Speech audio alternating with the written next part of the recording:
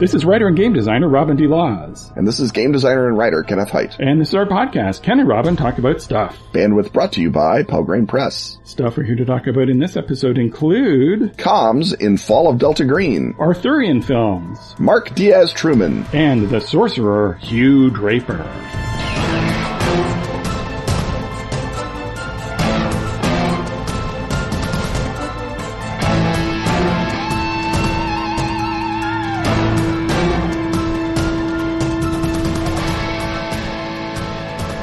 I think it's fair to say that our heads are full of ideas for games. Sorry, can't hear you over all these game ideas in my head. If you, cherished listener, are anything like us, you've also got some great ideas for games in your head. But unlike award-winning podcast hosting game designers like us, you may not know what to do next. Atlas Games to the rescue! The White Box, created by Atlas Games and Game Playwright, is a game design workshop in a box. It's got a ton of generic components like meeples, cubes, dice, tokens, and discs. And it's got a 200-page book of 25 essays about game design and publishing, with topics like refining your design, playtesting, crowdfunding, and how to work a convention. In short, the White Box has everything you need to get your game idea out of your head and onto the table. Learn more at atlas-games.com/thewhitebox. Or follow the link in the show notes. You can get the White Box right now everywhere tabletop games are sold. But Ken, here's the rub. I also can't even hear you over these game ideas.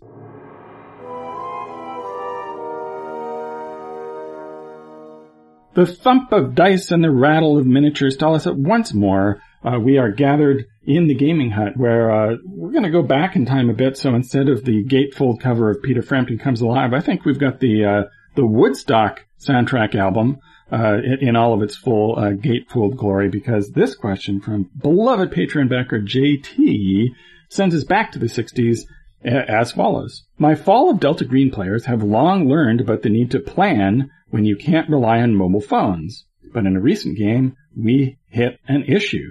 The players needed to get photos of suspects back to a particular department for ID and analysis, and short of couriers, we had no idea if that was possible, and research didn't help us. So to the question, please can you tell me more about communication, information exchange, and bugging technology available to Fall of Delta Green agents, and of course, the limitations thereof. So, Ken, players are going to be super used to the current ease of moving information around, and then cruelly, cosmic horror descends upon them as you send them back to the 1960s, to the old-fashioned days of maybe you had to mail stuff in. Yeah, the immediate question is, when in the 1960s are your characters? Because 1960s are the decade in which the fax machine becomes a thing. And the fax machine is slowly developing to the beloved fax machine that we now completely ignore and mock for being a desperately antiquated technology, when it turns out there is some benighted aspect of the world that still uses them. But in the 1960s, they were beginning to create the first fax machines, and the fax machine that you're familiar with really begins in 1964, because that is the first commercial fax machine. Before that, you could only send radio faxes basically via the military. So if your agents are near a military base, it is barely possible, if that military base is a big one that is used to satellite transmission. So we're talking like Da Nang, or maybe one or two other places in Vietnam. We're talking maybe a couple dozen places in the continental United States. They will be able to send a photograph using a satellite, and they can satellite transmit the fax over the radio. And that obviously will draw huge amounts of attention to whatever photographs you're sending. So you have to be super clear about wanting to do that. In 1964, like I say, Xerox introduces the office fax, which weighs a mere 70 pounds or so. Then a smaller 46-pound fax machine comes in 1966 and can be connected to any standard telephone line. And that's the moment at which you begin to say FBI headquarters in the city can send a fax back to Washington with a picture on it, because faxes from the very beginning, the telephone faxes worked on areas of light and dark. They basically took a photocopy of your document and then they sent the photocopy through the phone line and then it came out the other side. So anything that would show up on a Xerox machine, like a photograph, you could get off a fax machine.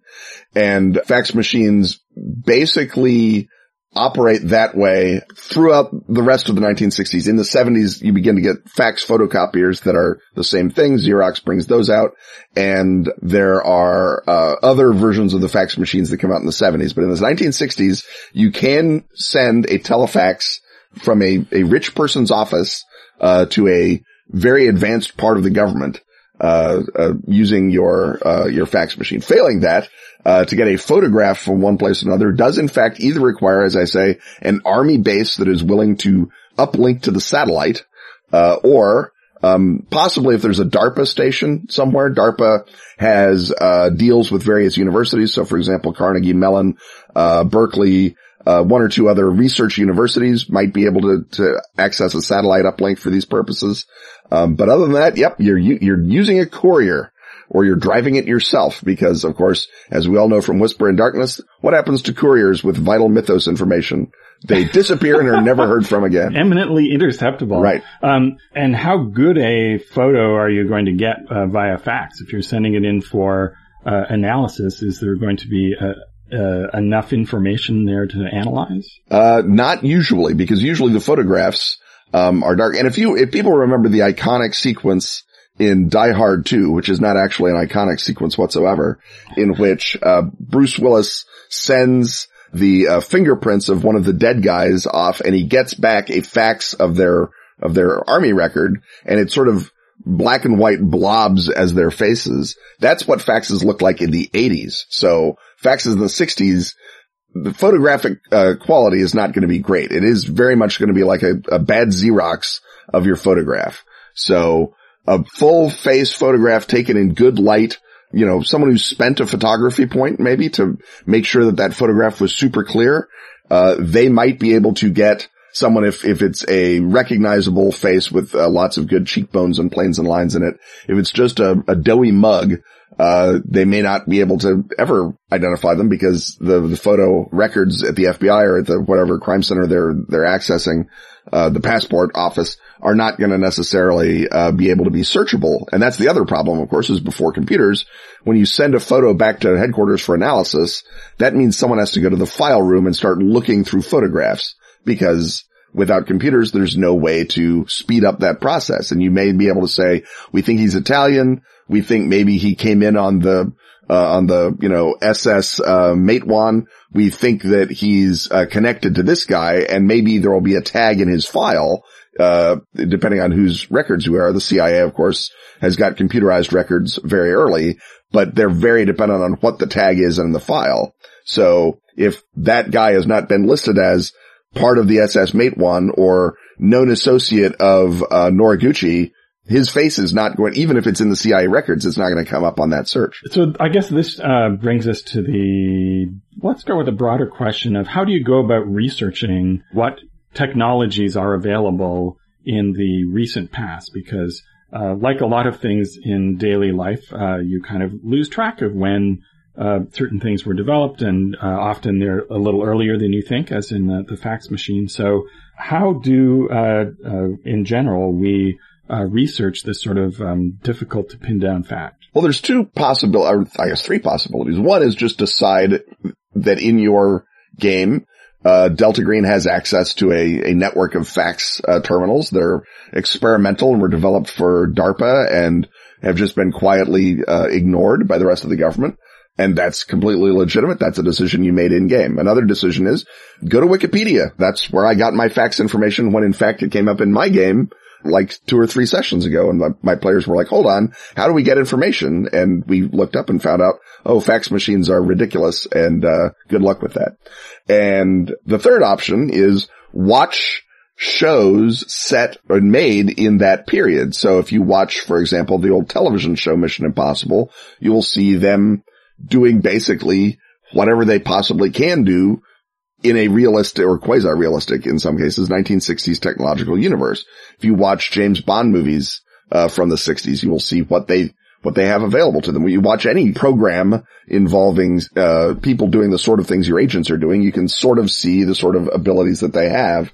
And of course, the problem is that good writing is written to avoid ever calling attention to the fact, oh, we can't send that photograph back to headquarters. But, every now and again, you'll get, lucky and they'll show some sort of information. But getting familiarity with that period via the media is the best way to do it. And, Wikipedia is pretty good on history of technology, as you might expect from a website maintained entirely by nerds. So, I think that between those two, I don't have a giant problem when I'm running making the decision, but certainly deciding whatever works for your game in the moment, whether that be, yes, Delta Green has a covert fax network, because again, the Army basically had a covert teletype network that it was using to monitor domestic dissent in America for the latter part of the 60s. And teletype to fax is not a big jump. Or say, nope, you have to courier it back. Which of you is going to leave the investigation, or are you going to trust this young, easily abducted looking corporal to bring your vital documents back? Yeah, he's not wearing a red shirt because that would be weird, but he does have a red. That would be out of uniform. Yeah. He would be dressed down by his sergeant. Yeah. So I guess that brings us to the other, broader question, which is that now that we are all steeped in information technology, even you and I who, did not originally grow up in this era of omnipresent instant communication, it can be tempting to structure scenarios sort of assuming that people can draw on this, and then you have to go to the military base for their fax and it's a big deal. But the question of how interesting it is to have the characters have to rely on getting stuff back to base, I think it's fun once to kind of highlight the technological limitations of the era, and then after that, it's sort of a pain. So as you are structuring mystery scenarios, I think you want to set it up so that there is very little having to get information long distance as part of a Fall of Delta Green game, just as there should be very little of that in a Trail of Cthulhu game or anything earlier, because the realistic version of that is, well, you send in the photo and a month later somebody calls you, and that can't be, that doesn't work. So, it's about setting up the information so that, if there's something that can be analyzed in the photo with your photography skill, it's something that you do on site. Or, right. You're spending a point of photographer or network or whatever it is in whatever game in order to, instead of having to, identify the doughy looking figure, it's like, oh no, I remember from the Schoedsack case back in, 58, I ran into this guy, and in fact, I laid a whooping on him. And so in procedural storytelling, expediency is of the essence. And the whole point of Gumshoe, of course, is to make it easy for people to get information. And so period Gumshoe games, I think, inspire you or ought to inspire you to find ways to shortcut that information gaining so that you're never having to do anything time consuming. Because very often players will enthusiastically seize on a complicated but boring logistical problem as something they're very happy to spend a lot of time trying to solve, because it gets their problem solving going, but also there's no stakes whatsoever involved. There's no risk. Yeah. And half an hour later, all you've done is figured out how you all got in contact with each other to meet up at a given place. And it's like, I'm sure you could figure out a way to all get back together to a particular place. I'm sure you could figure out a way to get information to this person, but let's skip to the part where you have, because, there's no Mission Impossible episode where it's, there's half an hour where they just figure out how they're going to meet up again. Right. Now, in my game, what we use is it's like a doctor's message service. That Delta Green does maintain that you call a number and you say, I'm leaving a message for Dr. So-and-so, whoever the doctor code name is for your case file. For Operation Midway, Dr. Thomas or whatever. And then you can call into that number just like a doctor would call in the days before pagers and answering machines to an answering service and get their memos and get their messages. So that's the way that our players have been maintaining communication. And even in some cases, they give out that number to a possible source and say, call this number and ask for Dr. Thomas if you need to talk to me.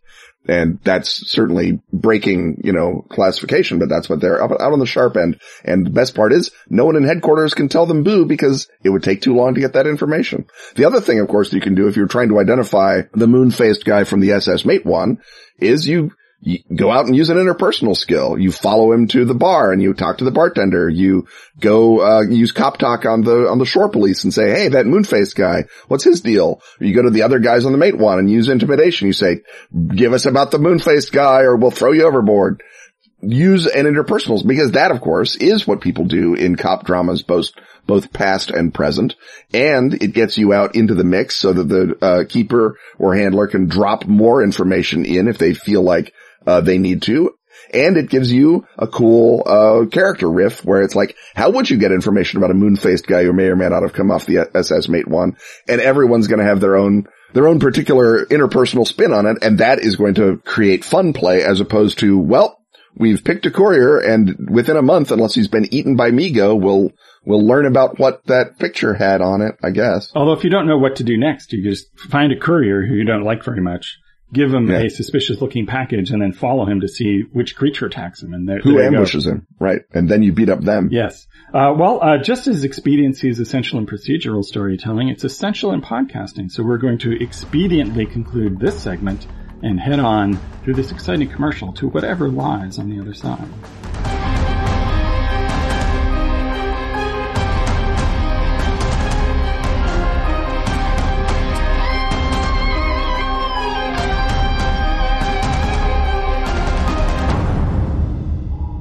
In the 1960s, the CIA hunted Yeti in Tibet, built aircraft that touched the edge of space, and experimented on mind control. But there's more to that story. In the 1960s, the FBI infiltrated occult movements, wiretapped congressmen, and winked at the mafia. Yeah, but there's more to that story. In the 1960s, the Marines invaded Cambodia, the Navy listened to the Pacific Deeps, and the Air Force covered up UFOs. Oh boy, is there more to that story. Those stories all touch the surface of the secret world, the poisonous, unnatural world of the Cthulhu mythos. A government program named Majestic tries to weaponize the unnatural. A government program named Delta Green tries to destroy the unnatural. In The Fall of Delta Green, you play the agents of Delta Green, caught between your oath to America and your duty to humanity, caught between a world on fire and the icy cold of other dimensions. Written by Kenneth Hite, The Fall of Delta Green adapts Arc Dream Publishing's Delta Green the role-playing game to the award-winning Gumshoe engine. The Fall of Delta Green is a standalone game of standing alone against inevitable destruction. Delta Green falls in 1970. The world falls shortly thereafter. The Fall of Delta Green. Grab it in your store or from the Pelgrane Press website. It's Delta Green. It's the 1960s. In Gumshoe. What are you waiting for? The end of the world?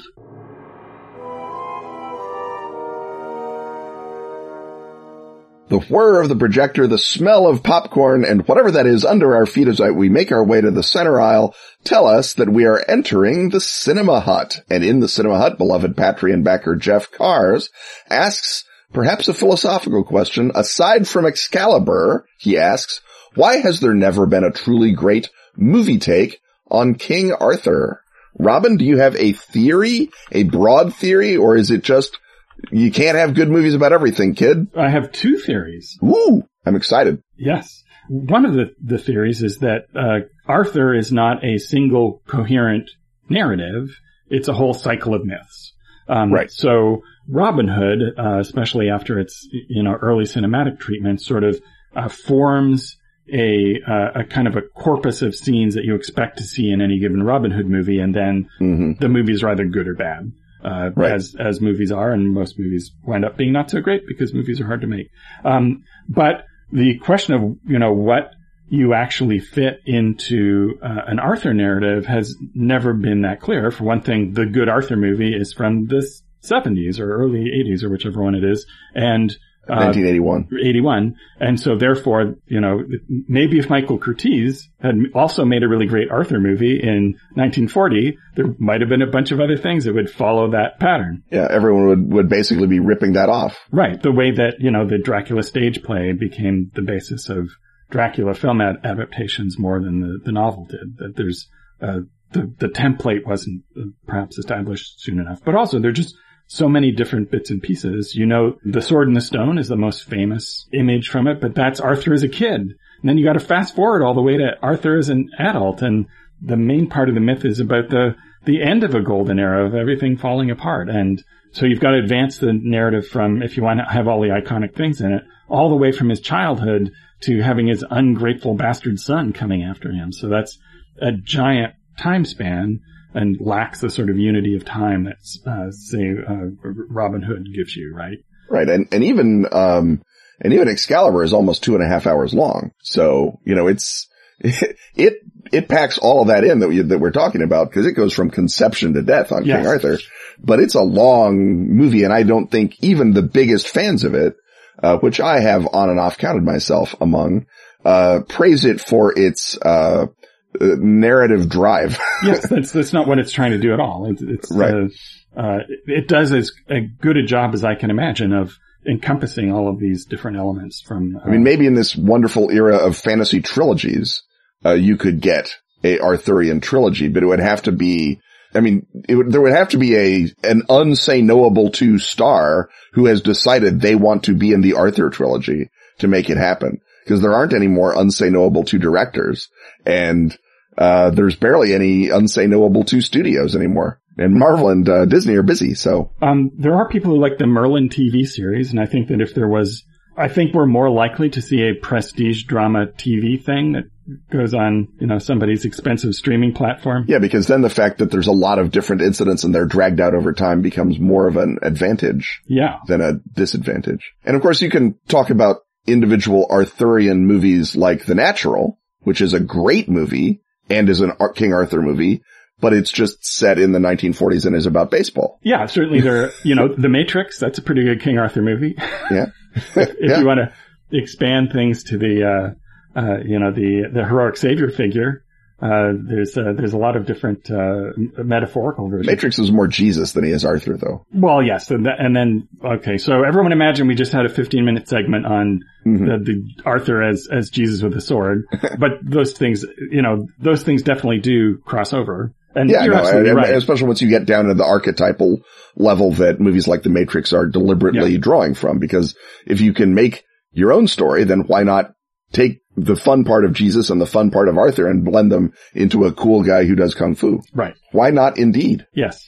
Although maybe there's an argument that, you know, that aside from The Matrix, there's also no good pseudo-Arthurian movies, because it's like Dune is also an Arthur story and has that same set of issues with it. The other thing, however, that's, I think, even more of a challenge with Arthur for North American audiences in particular, and this is something that the writers and stagers of the musical Camelot ran into big time, which is that at its heart, the core story between the adult characters is the main character is cuckolded. It's a story of, you know, a man whose best friend and wife go off and have an affair together.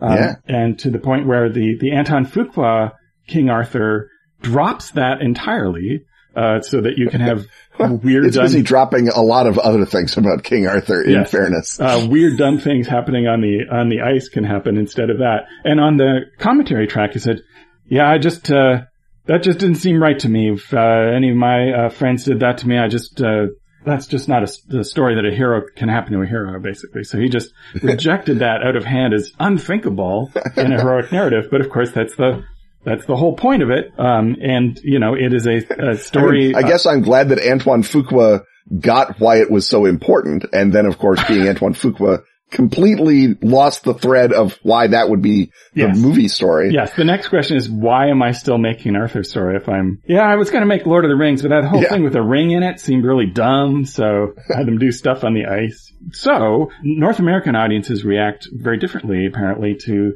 a story about a hero's wife being unfaithful to him. Whereas in North America, that was seen as a great, terrible tragedy. In Europe, it's just, you know, he's kind of a fool. These things happen. But the contradiction of having an epic, heroic tale, where that happens, I think is, difficult to bridge whether you're making the story in Europe or in North America. That it's just, and I guess that's the other thing, is that the Arthur story is putatively heroic because it establishes a golden age, but then it's about everything falling apart.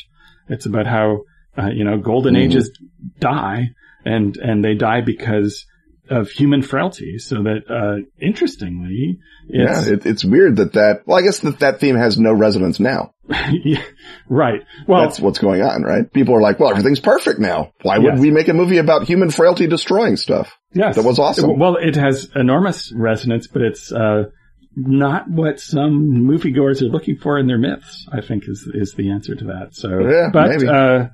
A prestige drama where you had that relationship play out over many years and had tasteful streaming / premium cable nudity, and you could have the premium end cable fighting. Yep, and then the latter seasons can be all of the knights getting old and getting sucked into the Grail quest and all vanishing into dust, and then at the end Journey plays and it fades to black. Why Journey, Robin? What have you got against Arthur?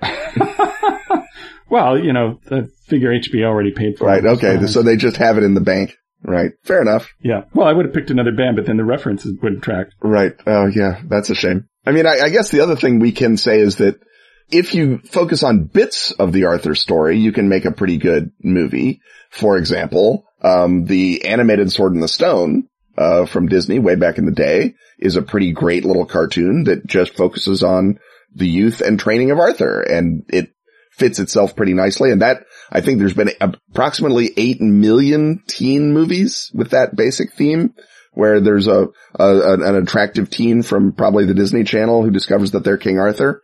And I think that happens a lot. But for example, there's been a number of better or worse Tristan and Isolde movies. And it's really, I guess, about how fascinating you find the individuals cast as Tristan and Isolde, because the story is pretty much Tristan and Isolde. No one changes it. And it's, whether those work, I think is a lot of it is down to casting. But so bits of the Arthur story, I think, can work just fine in theory. Again, as you say, movies are hard. And so it's very hard to say, we're going to make this movie and have it be good, even if you had a good idea. And then the other part of it is that maybe Tristan and Isolde aside, I don't know that there's a lot of name recognition for, Sir Gawain. So if you're saying we're going to make a Sir Gawain movie, and people will say, what now? It's Sir Gawain the Rock Johnson. He's famous. Right, exactly. Now that would be how you would do it. Yeah. Is you could do that. And you have, again, bits of that happen every now and again. So the sort of, halfway good ones that people are thinking about are often sort of taken from, pieces of the cycle and become better or worse. I don't think that any of them, even the good ones, are up there, even with Excalibur. And I agree with you that a good prestige cable series of the Round Table story of the Mort Arthur would be pretty great. But I think that sort of assumes a lot of stuff not in evidence, such as the capacity for prestige television to reliably produce anything good. And they have no better track record than movies do at this point. Nope. Art is hard. Yeah. And the other character who has name cachet is Merlin. So, that's why there was a whole TV show called Merlin. There was a TV show called Merlin, which, I didn't watch, but my wife did and kind of enjoyed. But that's how I would be tempted to go at it, because people know the name Merlin, and to maybe get some of the, even stranger Merlin stories that come from France, from Brittany. And it's a story about the trajectory of Merlin, with or without the whole Benjamin Button thing of aging in reverse. And, that there's a sequence where he goes and visits Arthur and gives him some good advice and gets a MacGuffin that he needs to do something. But, maybe it's the story of Merlin and Nimue or something would be the way to have a coherent narrative that all fits in one go. And speaking of things fitting in their allotted space, I think it's time for us to plop in a commercial and see just what happens after we do that.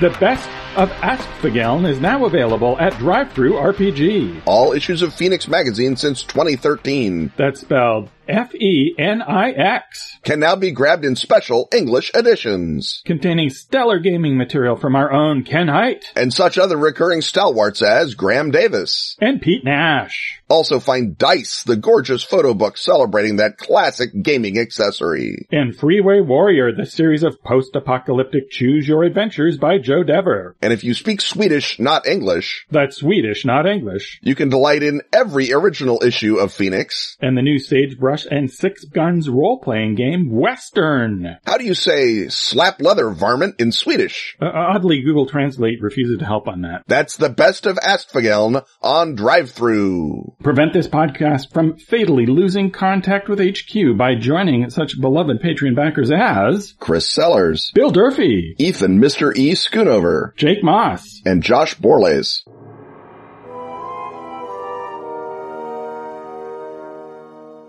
Welcome once more to Ken and or Robin Talk to Someone Else, and once more we are talking in the past, the distant past of the day before Gen Con, and Ken and Robin are talking with Mark Diaz-Truman, the impresario, president, chieftain of Magpie Games, designer of a number of excellent games for that system, and the facilitator, enabler of lots more excellent games. Some of them for that system, others of them their own magical gem-like creations. Mark, thanks for coming on. Thank you, Ken. That was a fabulous introduction. I feel like I should invoke it. Well, it will be in recorded form, so you can just put it on your phone. It'd be a ringtone when Ken calls. Right, exactly. Wisdom on the phone. There it is. So Magpie is interesting in that it is a very young, what we used to call second-tier company. Mm-hmm. And it seemed like for a while there weren't going to be any more of those. Right. Yet you made one. How did you do that? And why? I'll answer the second one first. Because I am a fool, Ken. A romantic fool. See, the reason I didn't ask that one is that is the answer everyone gets. Yeah. That's the standard answer. But now that I've done it, I shouldn't have, but I'm stuck. Right. So, yeah. I mean, Jim Crocker, who's a retailer who works on the East Coast and just been a huge supporter of indie games and our games in particular, always called it the return of the mid-list. Like, the mid-list strikes back. And I think a big chunk of it is just Kickstarter. We're not waiting around for some uncle to die and us to get a $20,000 check that we really shouldn't get. Because we played Call of Cthulhu, and a dead uncle and a check is not going to go It's a bad situation. At the worst case scenario, your uncle will die, leave you $20,000. You'll go through a sanity-shattering experience that leaves you with a lifelong set of phobias, twitches, and wounds, which is basically what you're already doing. Yeah, I'm already there, right? Yeah. So we can do that much more efficiently with Kickstarter. Exactly, with Kickstarter. And you began Magpie to do games using Powered by the Apocalypse primarily, or did you do other games initially? Actually what happened was Marissa and I wanted to do a creative project together. So Marissa Kelly's initial sort of was art, like literal illustration. Right. And so we were like, let's do a graphic novel. And we spent about a week doing that, and we said, this is too fucking hard. Yeah. Let's do something easier. And we foolishly then said, let's make role-playing games. Yeah. Thinking, how hard could this be? Yeah, there aren't any moving parts in those. Yeah. So we started off making 6x9 black and white indie games, which we actually began with a game called The Play's the Thing, which is a very sort of pass the conch, kind of everybody gets a chance to talk kind of game. And then our Last Best Hope, which is kind of in the Fiasco model with play sets, and everybody's doing a one-shot kind of thing for like B-movie, like The Core or Sunshine, or the world's going to end and your crew has to stop it. And then in 2014, Andrew Medeiros and I started working on Urban Shadows. Yeah. And that was the first PBTA game we did. And that was the first moment for me as a designer where it wasn't hypothetical. Like, people were playing this game and they were having fun, and they were not people I knew. Right, yeah. And that's when we really found our au revoir, right? Of like PBTA and other systems that we could use to tell these specific stories. And is there something specifically about Powered by the Apocalypse that makes it useful for those specific stories? Or is it just that it's a great system and you know it really, really well, and so you are able to design those stories into it? I mean, I think PBTA is great at telling stories that are chaotic. Right. So there's a certain kind of game that works really well for it, where the context is low. You're not like a member of a military organization. Right. Because then the game would struggle. You would have to follow orders. You would have to reckon with authority. Works way better if you're teenage superheroes who tell the man, F you, Dad, I'm going to go do my own thing, right? Or Urban Shadows kind of monsters who live in a complex society, but one that doesn't have clear rules. Right. So I think we're interested in those kinds of stories, and PBTA has given us a lot of tools to tell those. We've also written a lot of Fate products that are more pulpy, more the other side of that coin. But I think PBTA has stuck with us both because it's that kind of story, and then second, there are a lot of design challenges that we have really enjoyed working through. So everything from what Brendan did with Masks to have shifting stats that change as adults influence you, to Cartel's stress system, which is like a little engine of sadness where you generate stress and then have to do terrible things to get rid of it. Those are things that have worked really well within PBTA, and they've been fun challenges for us to take on. Right. And this is something else that makes you interesting as a newer mid-tier company, is that you've typically a company your size has a house system that they developed, whereas you are very contemporary in the sense that you are using two very popular open source systems that were developed elsewhere as the cornerstone of what it is that you're doing. And to what extent is that something that you have strategized about, and to what extent is it something that just seemed natural when you did it? Deep strategy, Rowan. Every move, deeply strategic. Ninth level chess. You don't even know. No, I mean, the Fate stuff is definitely coming out of the Fate community's interest in particular products. You know, we did, I did Fate of the Flying Temple with Evil Hat, and that was a lot of fun to work on a kid's game, especially one about nonviolence, right? So some of it is just like, we're doing a project and this system fits and there's an audience for it. But I think for PBTA, we don't think of our games as being powered by the apocalypse as a system. If you ask me, like, what is PBTA as a system, I would say it's not a system. It's a type of role-playing. And so Call of Cthulhu is not a system. It's a way of thinking about role-playing, right? And for me as an outsider to that environment, sometimes I come in and I'm like, the fuck does any of this work? Like, what are you guys doing over here? This is totally nuts. And I'm like, is this percentile or something else? And you're like, it doesn't matter. It's all about the perspective that the players bring, what the referee's bringing, how the materials are supposed to be used at the table. So Cartel and Masks, in our opinion, do not share a system. They share a perspective on role-playing, right? And so what that means is we have, even worse than not having a house system, we have 17 different systems that we've developed that have no overlap. So we were shocked to find that fans of Bluebeard's Bride don't usually play Masks. That's really obvious. But for us, it was shocking because we didn't take into account that we don't have a system. We have 7 systems. So do you have a fan base, or do you have 7 fan bases? I think that we have a group. Or is that a question you're asking Sarah? I think that there are a whole bunch of people who like PBTA games, and it's a new enough environment, like you pointed out. It's very contemporary, like it's happening now. I think there's a good number of people who are interested in whatever we're publishing in PBTA. But I think in reality, people care about brands. And our brands, those 7 different brands, have different pickup with different audiences. So what is Magpie's brand? I mean, I think what we try to focus on is making sure that everything that we do is the highest quality that we can make it. And that sounds really cheeky and dumb, but it means that, like, we will delay things for 6 months to make sure they work. And that our promise is that if you open up one of these games and bring it to your table, that it's going to kick butt. And that is a really, speaking of strategy, that is a strategy that sometimes I curse the heavens that we have employed, right? Right. So we're releasing Zombie World at Gen Con, which is a card-based PBTA game. And this card-based game has randomized character generation, and it uses only cards, no dice. It has everything you need to play the game in a box. This game took us 5+ years to develop. And it went through this phase of, like, let's do a zombie game, to let's use some cards, to let's put everything on cards, to now let us go through the torturous process of manufacturing in China and getting those cards shipped here to the United States. Every step of that, I've said, like, we could have done this differently. Yeah. We could have cut some corner. We could have found some way to just release this thing. But at the end, I'm really, really proud of this really unique, special thing that we've come out with. And so it sounds like, I mean, I've known a number of people in this space, and some of them are actually not just game designers, but they are addicted to serial entrepreneurship. That what they like is the challenge of, like you say, breaking in a new audience. Yeah. And not just the 5-year challenge of making a game and making it good and making it beautiful, but the challenge of, this is not a game that is by definition going to appeal to our other audience. I'm basically starting my own imprint in my own company again.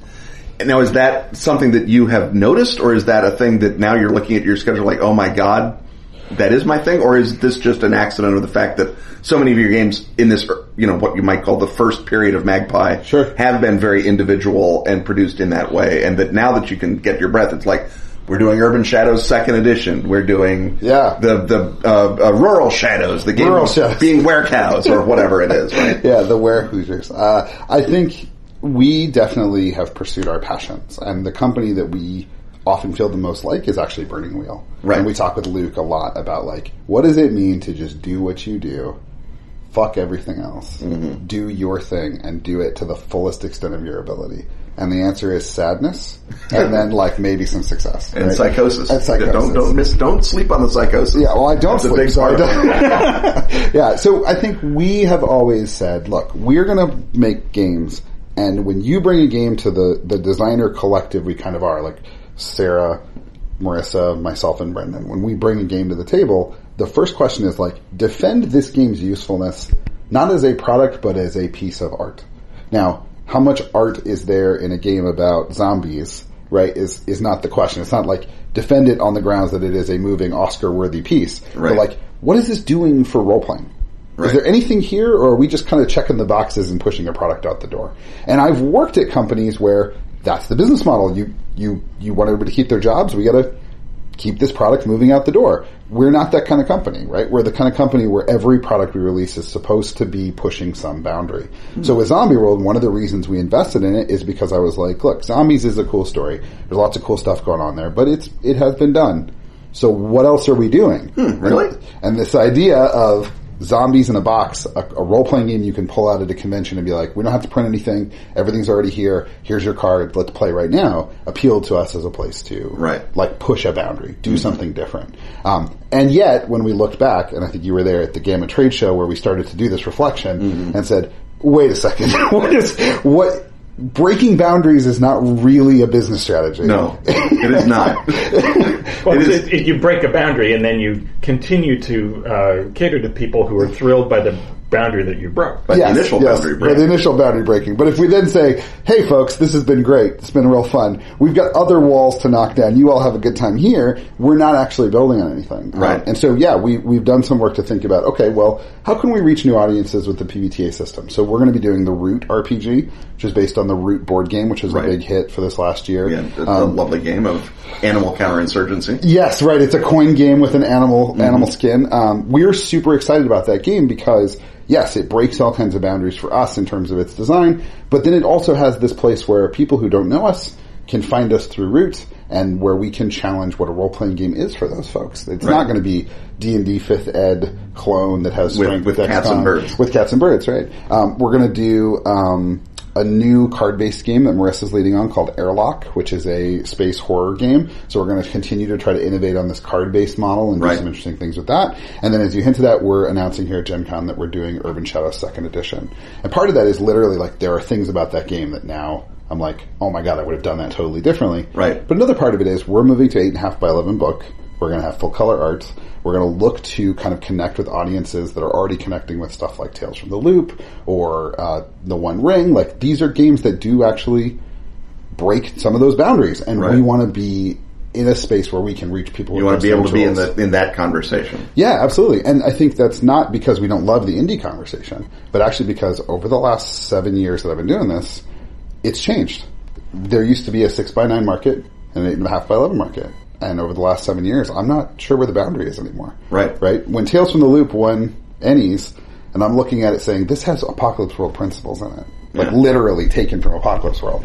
I don't know what's traditional anymore. I mean, the trad indie boundaries began to erode the instant that indie became a thing. Right, well, sure. And people were taking those lessons out of indie games and putting them into trad games Fantasy Flight Games is like, we're going to have weird dice, and those dice, like, obviously that stuff breaks down. I mean more in terms of like what retailers or distributors are talking about, what they're willing to see as a regular product. So it's begun in the design community, spread to play, and is now in the commercial sector of it. I think that's a great way of talking about it, is that the designers from minute one, I think, were like, The Forge, cool ideas, whatever. And then players have started to internalize things like, if you say fail forward, how many players understand what you're talking about? It's like 90%. Or scene framing. Right? Yeah, or scene framing, right? These are things that used to be esoteric or odd, and now are just considered to be part of every RPG ever. And now we're seeing that there are these opportunities to reach more people in different ways. And so to do that, we've got to, as you said, maybe stop breaking every boundary every time and start thinking about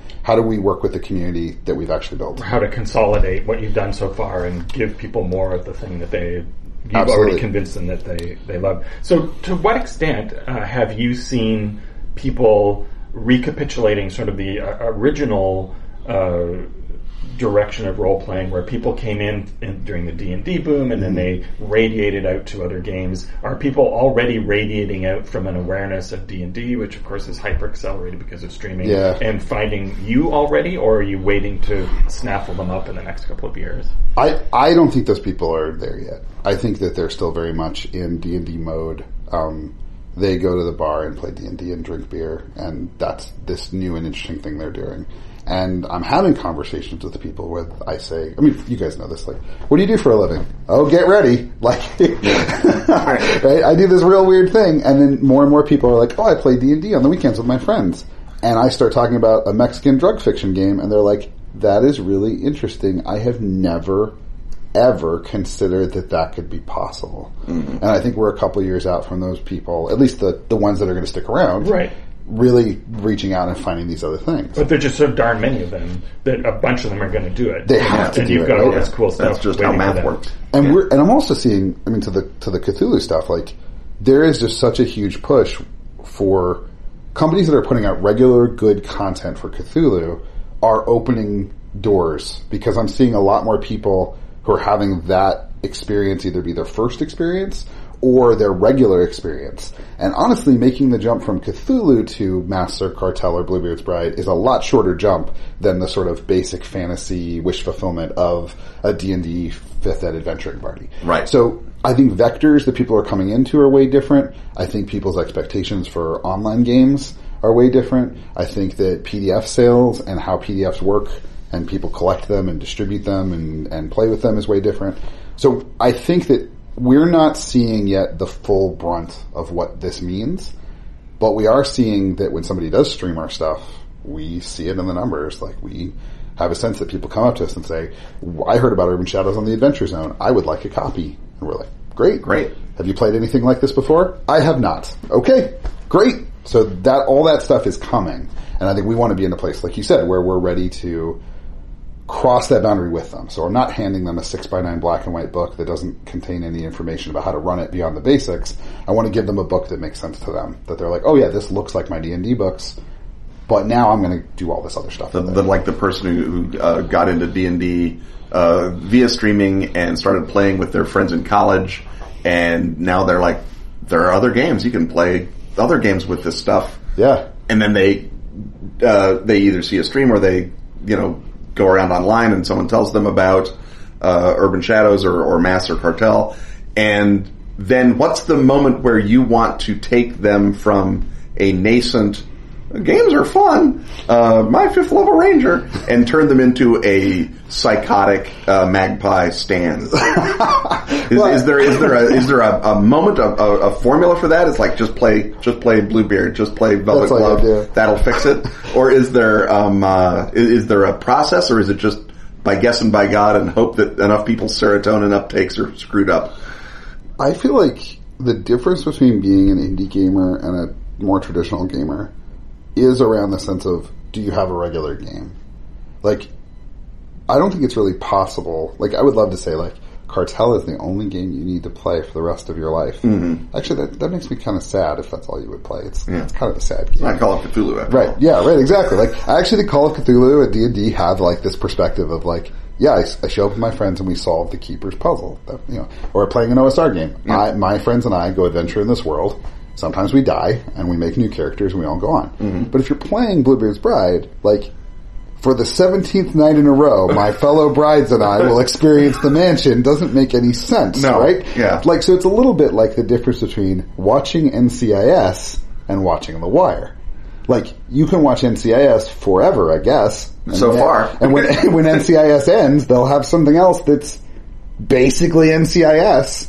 But when you finish watching The Wire, what do you watch next? There's no Wire 2. Right, yeah. Right? You have to then at some point say, well, what's like this? What's in the ballpark of this? And I think that's the moment that we want, is when somebody plays Masks and they're like, wow, I never really thought about how the mechanics of my stats could be an arena of conflict between myself and other actors in the space. What else is like this? And That was a good movie. Yeah. Is there another movie by this director from? Right. Yeah, You're not watching the extruded Marvel film 23. Right. Yeah. You're saying, well, this movie was an insane piece of Estonian fantasy fiction. Right. What else is like that? Well, you have that feeling of like watching Pulp Fiction and getting to the end and being like, is there another one of those? Right. And the world has to tell you, like, I got some bad news. Yeah. There isn't. Well, I just heard a note of finality. So on the note of finality, Mark, I'd like to thank you very much for swinging by. Thank you Perfect. so much. Thank you.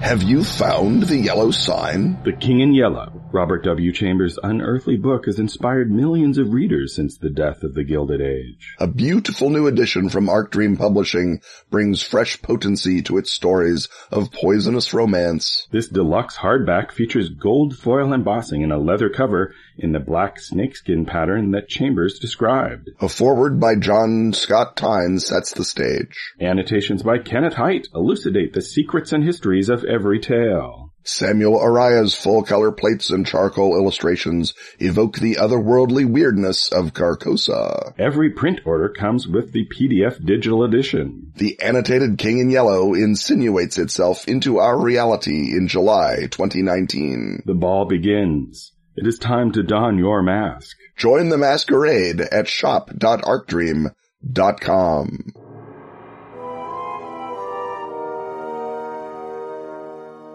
It's time once more to wend our way up the creaky cobweb stairs. There hangs the portrait of Madame Blavatsky, and she is glowering at us, as is her wont, but we accept that from her, and we sweep on into the Edwardian parlor, where, in his smoking jacket, awaits the consulting occultist. And this time around, we're going to look at a tantalizing historical footnote that also left behind an exciting visual reference, and check out the story of Hugh Draper. And when you are typing his name into Google in order to see the sigil, the magical sigil that we're about to describe, you are typing in H-E-W Draper, as if he was going to hew some wood.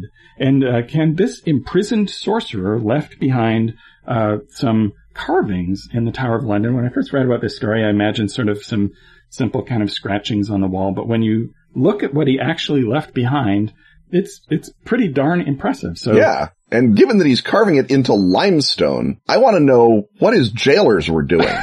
His jailers were not player characters, because they would have stopped that. If you look at the, it's down near the floor.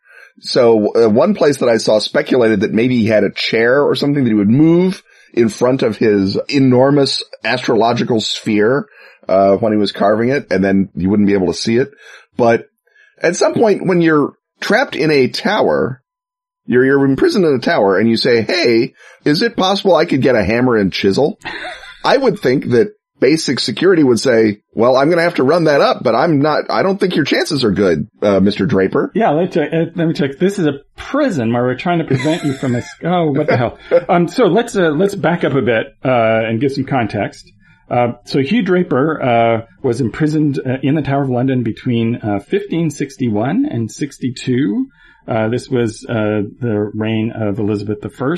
And, what else of his mysterious tale were you able to unearth? Well, first of all, we know that he is an innkeeper from the city of Bristol, He was a wealthy person. He was a person of repute in the community. He was well known, but he had the reputation in Bristol of being someone who would cast your horoscope and had lots of magic books. And in Bristol, I imagine that was pretty cool. And you could do the horoscope for a voyage and make a couple of nickels from merchants and whatnot. And it was all good fun until a area nobleman named Sir William St. Lo has his wife, who will go on to become immortal as Bess of Hardwick, but at this point is just Elizabeth St. Lo. She is struck by poison in 1560 and barely recovers. And suspicion falls on Sir William's brother Edward, who I believe saw that in her last 2 marriages, Bess of Hardwick carried away the fortune of her husband through legal chicanery. And so her husband's family, such as their brothers Edward, were left with nothing. And he may have thought, I'm not going to take a risk that that's going to happen to me, so I'm going to poison Bess of Hardwick. But because he's noble and titled, they just arrest his accomplices. And one of his accomplices is, according to the report of a friend of William St. Lo's, named John Mann, which, by the way, strikes me as the thing that you say to the Star Chamber when you realize you're testifying about sorcery. What's your name, sir? The name's NPC. John Nick NPC. Mann? That's my name? Or yeah, the GM was in a hurry. His name is John Mann. What do you care? But he fingers Hugh as a known sorcerer. And Hugh is dragged before the court, and he says, oh no, I realized that was very wrong to do sorcery, so I've burned all my books, and I don't do sorcery anymore. There's some sort of mistake. Perhaps I can treat you all to a delicious turkey leg, or, I don't know, your horoscope. Damn it! And so, into the tower he gets chunked, and in the tower he carves, and in not that much time, because he's put in the tower on March 21st, and he dates his zodiacal sphere May 30th. Of 1561. So he doesn't spend that much time all told, carving away at it, which again, I guess if they're giving you stone carving tools, why not? And, certainly seems to suggest that it was, okay for him to burn the books because he memorized everything. He didn't need reference to draw this. He memorized everything. Yeah. I mean, I could not do that without a book. So if you were getting, your horoscope done by Hugh Draper, that was money well spent, I think. He was the real deal. So he's left this, sigil now we don't know really what happened to him at this point. He's, No. There is at one point a record in the tower that says he was very sick, and they stopped mentioning him at all after 1562, as we've mentioned.